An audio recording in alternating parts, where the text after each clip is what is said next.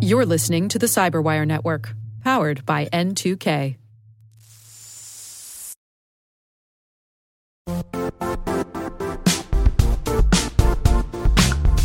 Don't struggle to align your organization's cybersecurity with business risk.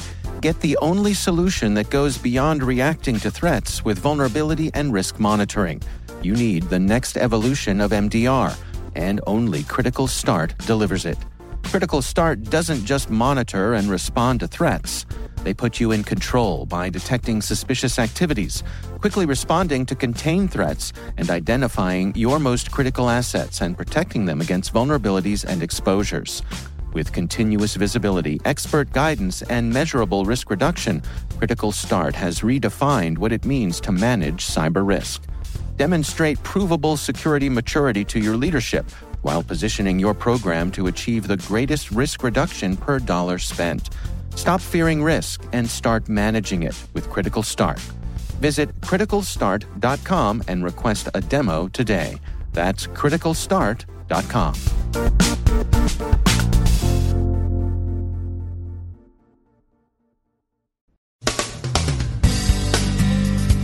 More nation-states acquire and use cyber capabilities.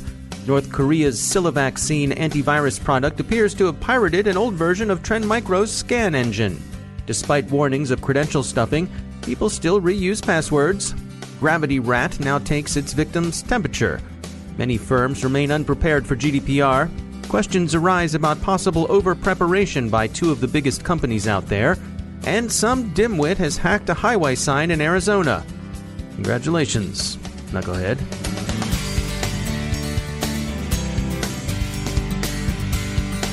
From the Cyberwire studios at Data Tribe, I'm Dave Bittner with your Cyberwire summary for Wednesday, May 2nd, 2018. It's unsurprising, but worth noting, FireEye says more states are acquiring effective cyber capabilities and using them for espionage and other disruptive operations. Vietnam, in particular, is mentioned in dispatches. North Korea has had its own homegrown antivirus product, SiliVaccine, for some time. Upon inspection, it seems less homegrown than thought. Researchers at Checkpoint obtained a sample sent to a journalist as apparent fishbait. They concluded that SiliVaccine is built around a decade-old version of Trend Micro's scan engine, modified to ignore certain virus signatures, effectively whitelisting some DPRK attack tools. The sample was also bundled with malware from North Korean threat actor Jakku. The pirated AV product is associated with two concerns: Pyongyang Gwangyong Information Technology and STS Tech Service. Trend Micro points out, correctly, that the pirated code in no way affects their current product's security or reliability.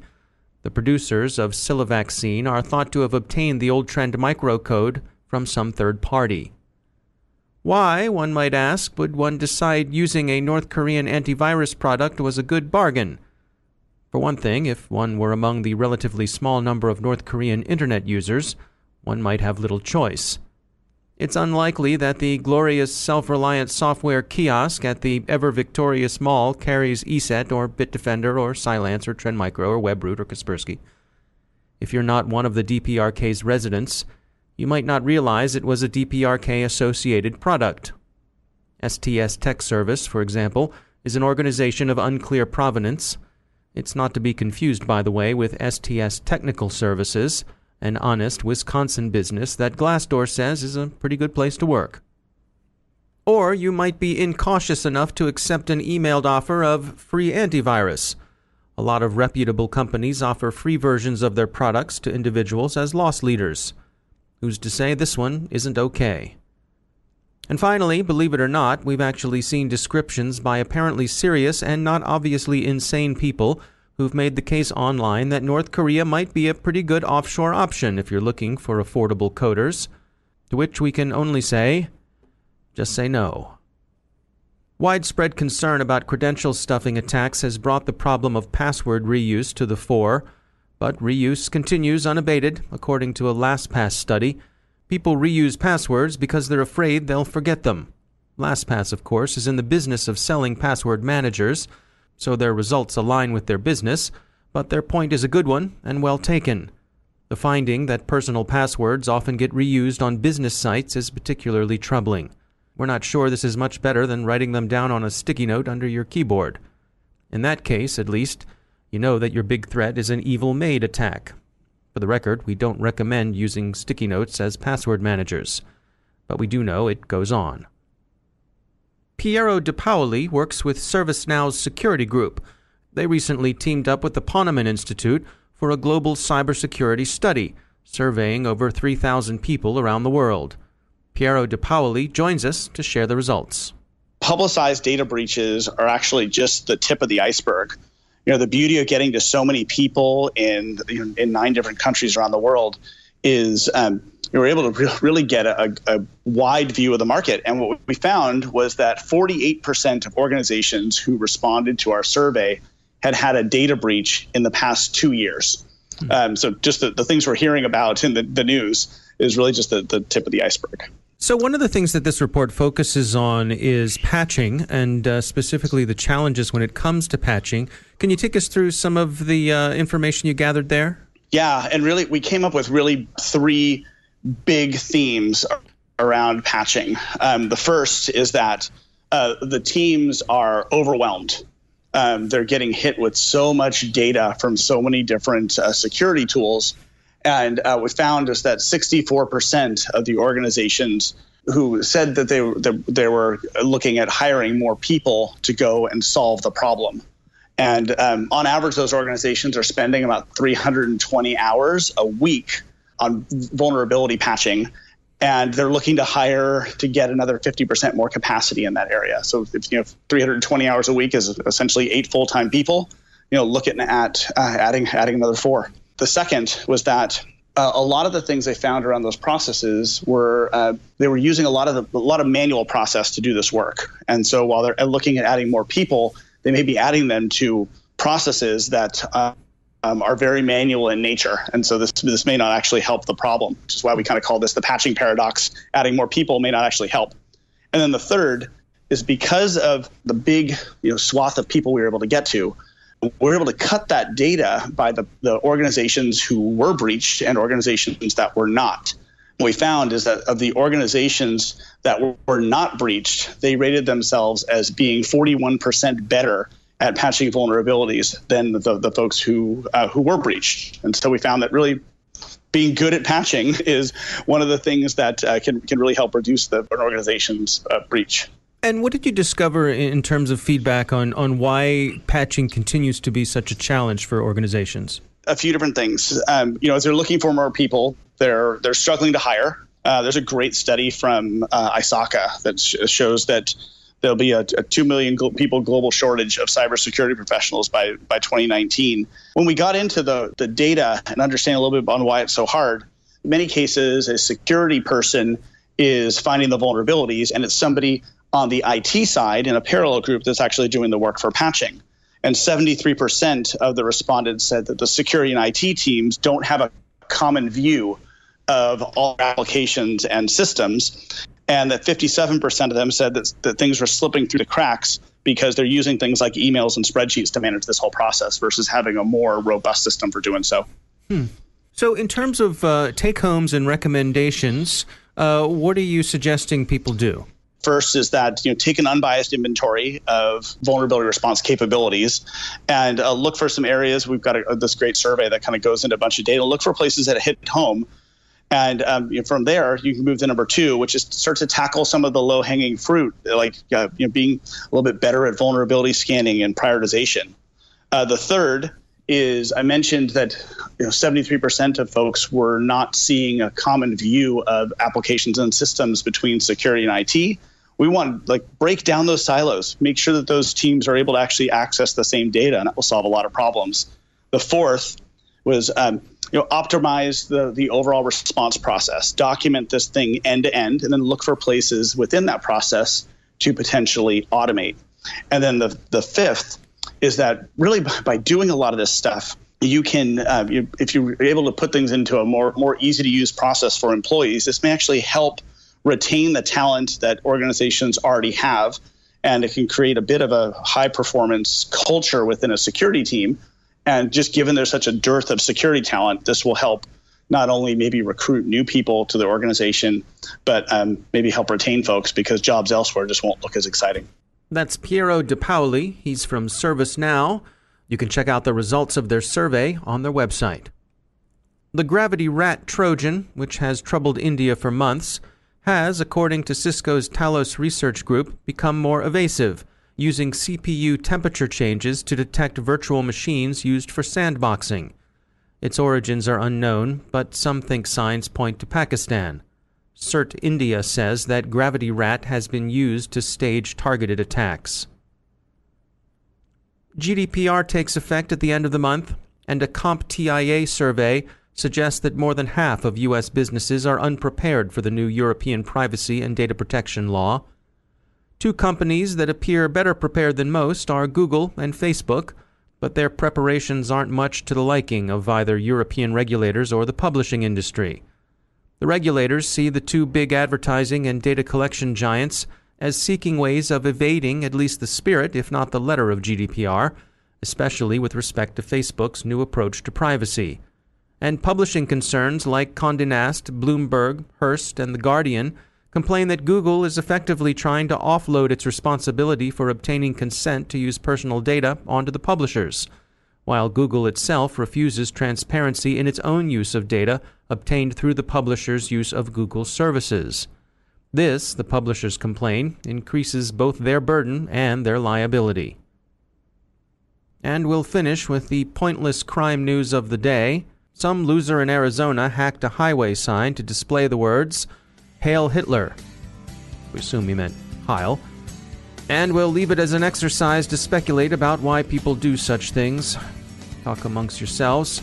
Keep your eyes on the road, because distracted driving is always dangerous.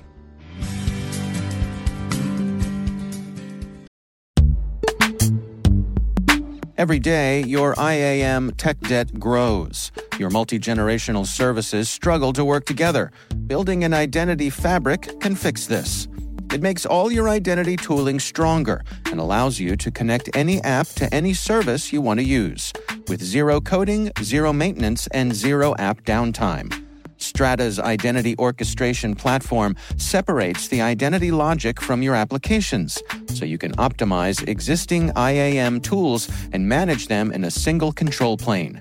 Now, every vendor, standard, and architecture work together. In short, building your identity fabric means you can secure your non-standard apps, keep your complex access policies, retire outdated IDPs, and modernize in record time. So build your fabric with Strata Identity and get rid of tech debt for good. Visit strata.io/cyberwire, share your identity priorities, and receive a pair of AirPods Pro. Offer valid for organizations over 5,000 employees. Connect today at strata.io/cyberwire.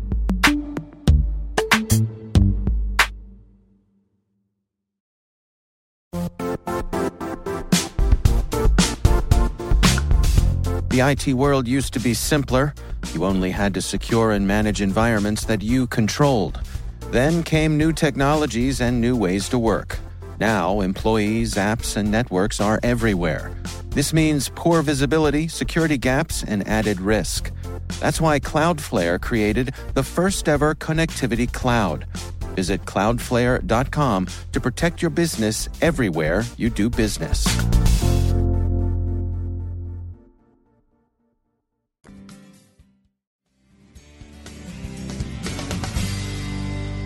And joining me once again is Justin Harvey. He's the Global Incident Response Leader at Accenture. Justin, welcome back. You all have been seeing an uptick in credential harvesting activity. What can you share about that? Dave, we work these complicated cases that involve thousands of machines. It's fascinating that some of the most simple attacks are still being perpetrated in the world. And the one that we're seeing the most of is called credential harvesting. And the way it works is an adversary profiles an individual within a company. And sometimes this individual is the CFO. It's someone that perhaps does accounts payable. And I might add, it's very easy to identify these people in organizations with tools like LinkedIn. You go in, you type in the company name, AP, accounts payable, CFO, boom, there they are. And then there's a little bit of open source intelligence to find their email address. You find their email address and you send them a carefully crafted email that they are going to want to click on. Sometimes it is an association. Sometimes it looks like it's from the personal email address of something they know. And it says, click here for a document or click here to find something out. So it tricks them into clicking that link, a link that looks very valid, and it brings up a login page. Now, if you're doing it to a Gmail user, you'll make it look like a Gmail login. If you're doing it to a corporate user, if you do a little bit of investigation, you can find out probably they have an Office 365 Exchange, in which case you would make the login page look like the Microsoft Office 365 login page tailored right for that company. And many times the adversary will be able to figure out what that looks like because they'll type owa.companyname.com or they'll type email.companyname.com. And usually what will happen is there's your Outlook web access page. Right. And it tricks people into going to this page, and they usually they change one or two letters. If it's an L, they put a 1.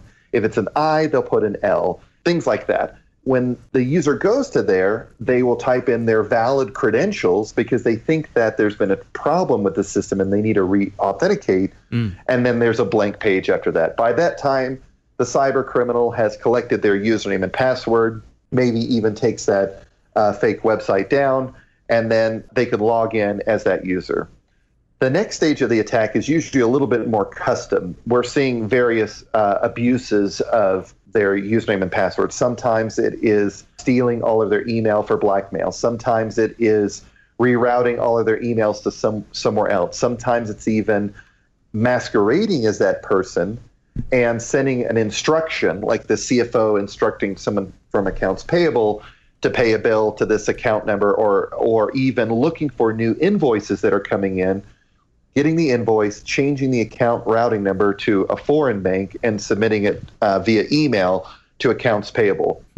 You might then think, well, doesn't the other person receiving that email know that the submitter is being impersonated? And oftentimes, they don't know. In these larger companies, you might be in a completely different country than the submitter, but the request still looks legitimate.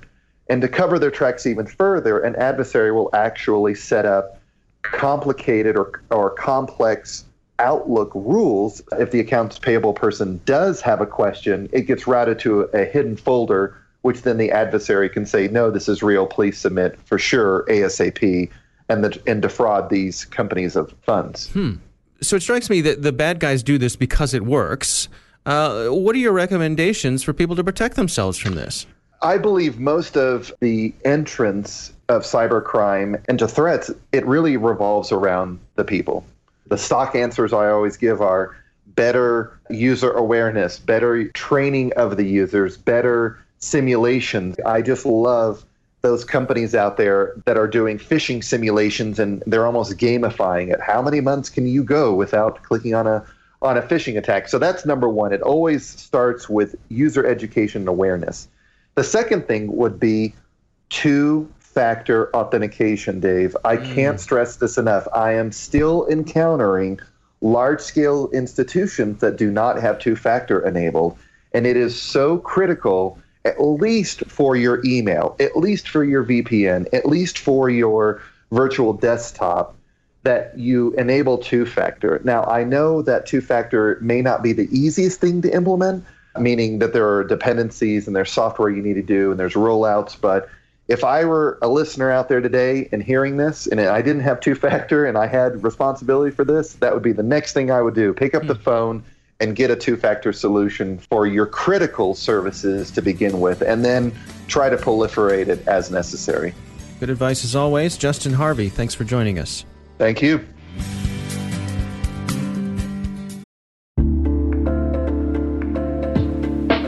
Are lengthy security reviews pulling attention away from your security program?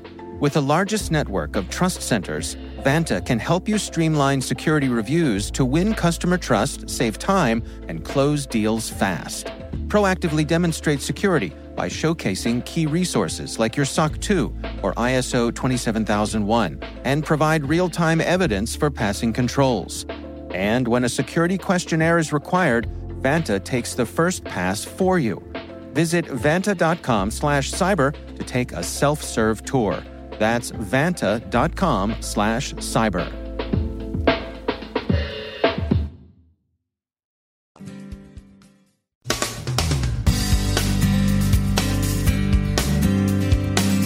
And that's the Cyberwire. For links to all of today's stories, check out our daily briefing at thecyberwire.com. And for professionals and cybersecurity leaders who want to stay abreast of this rapidly evolving field, sign up for Cyberwire Pro. It'll save you time and keep you informed. Listen for us on your Alexa smart speaker, too. The Cyberwire podcast is proudly produced in Maryland out of the startup studios of Data Tribe, where they're co-building the next generation of cybersecurity teams and technologies. Our amazing Cyberwire team is Elliot Peltzman, Peru Prakash, Stefan Vaziri, Kelsey Bond, Tim Nodar, Joe Kerrigan, Carol Terrio, Ben Yellen, Nick Valecki, Gina Johnson, Bennett Moe, Chris Russell, John Petrick, Jennifer Iben, Rick Howard, Peter Kilpie, and I'm Dave Bittner. Thanks for listening. We'll see you back here tomorrow.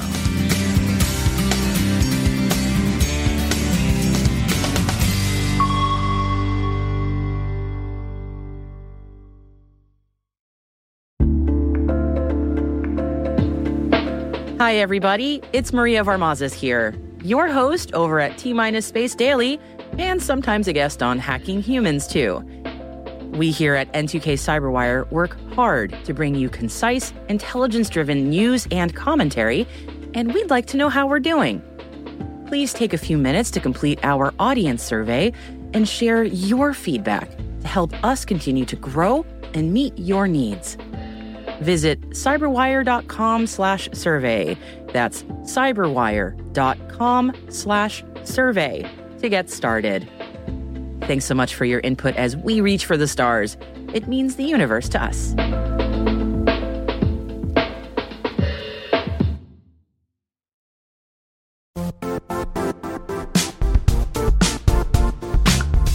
And now, a word from our sponsor, Zscaler, the leader in cloud security. Cyber attackers are using AI in creative ways to compromise users and breach organizations. In a security landscape where you must fight AI with AI, the best AI protection comes from having the best data. Zscaler has extended its zero-trust architecture with powerful AI engines that are trained and tuned by 500 trillion daily signals.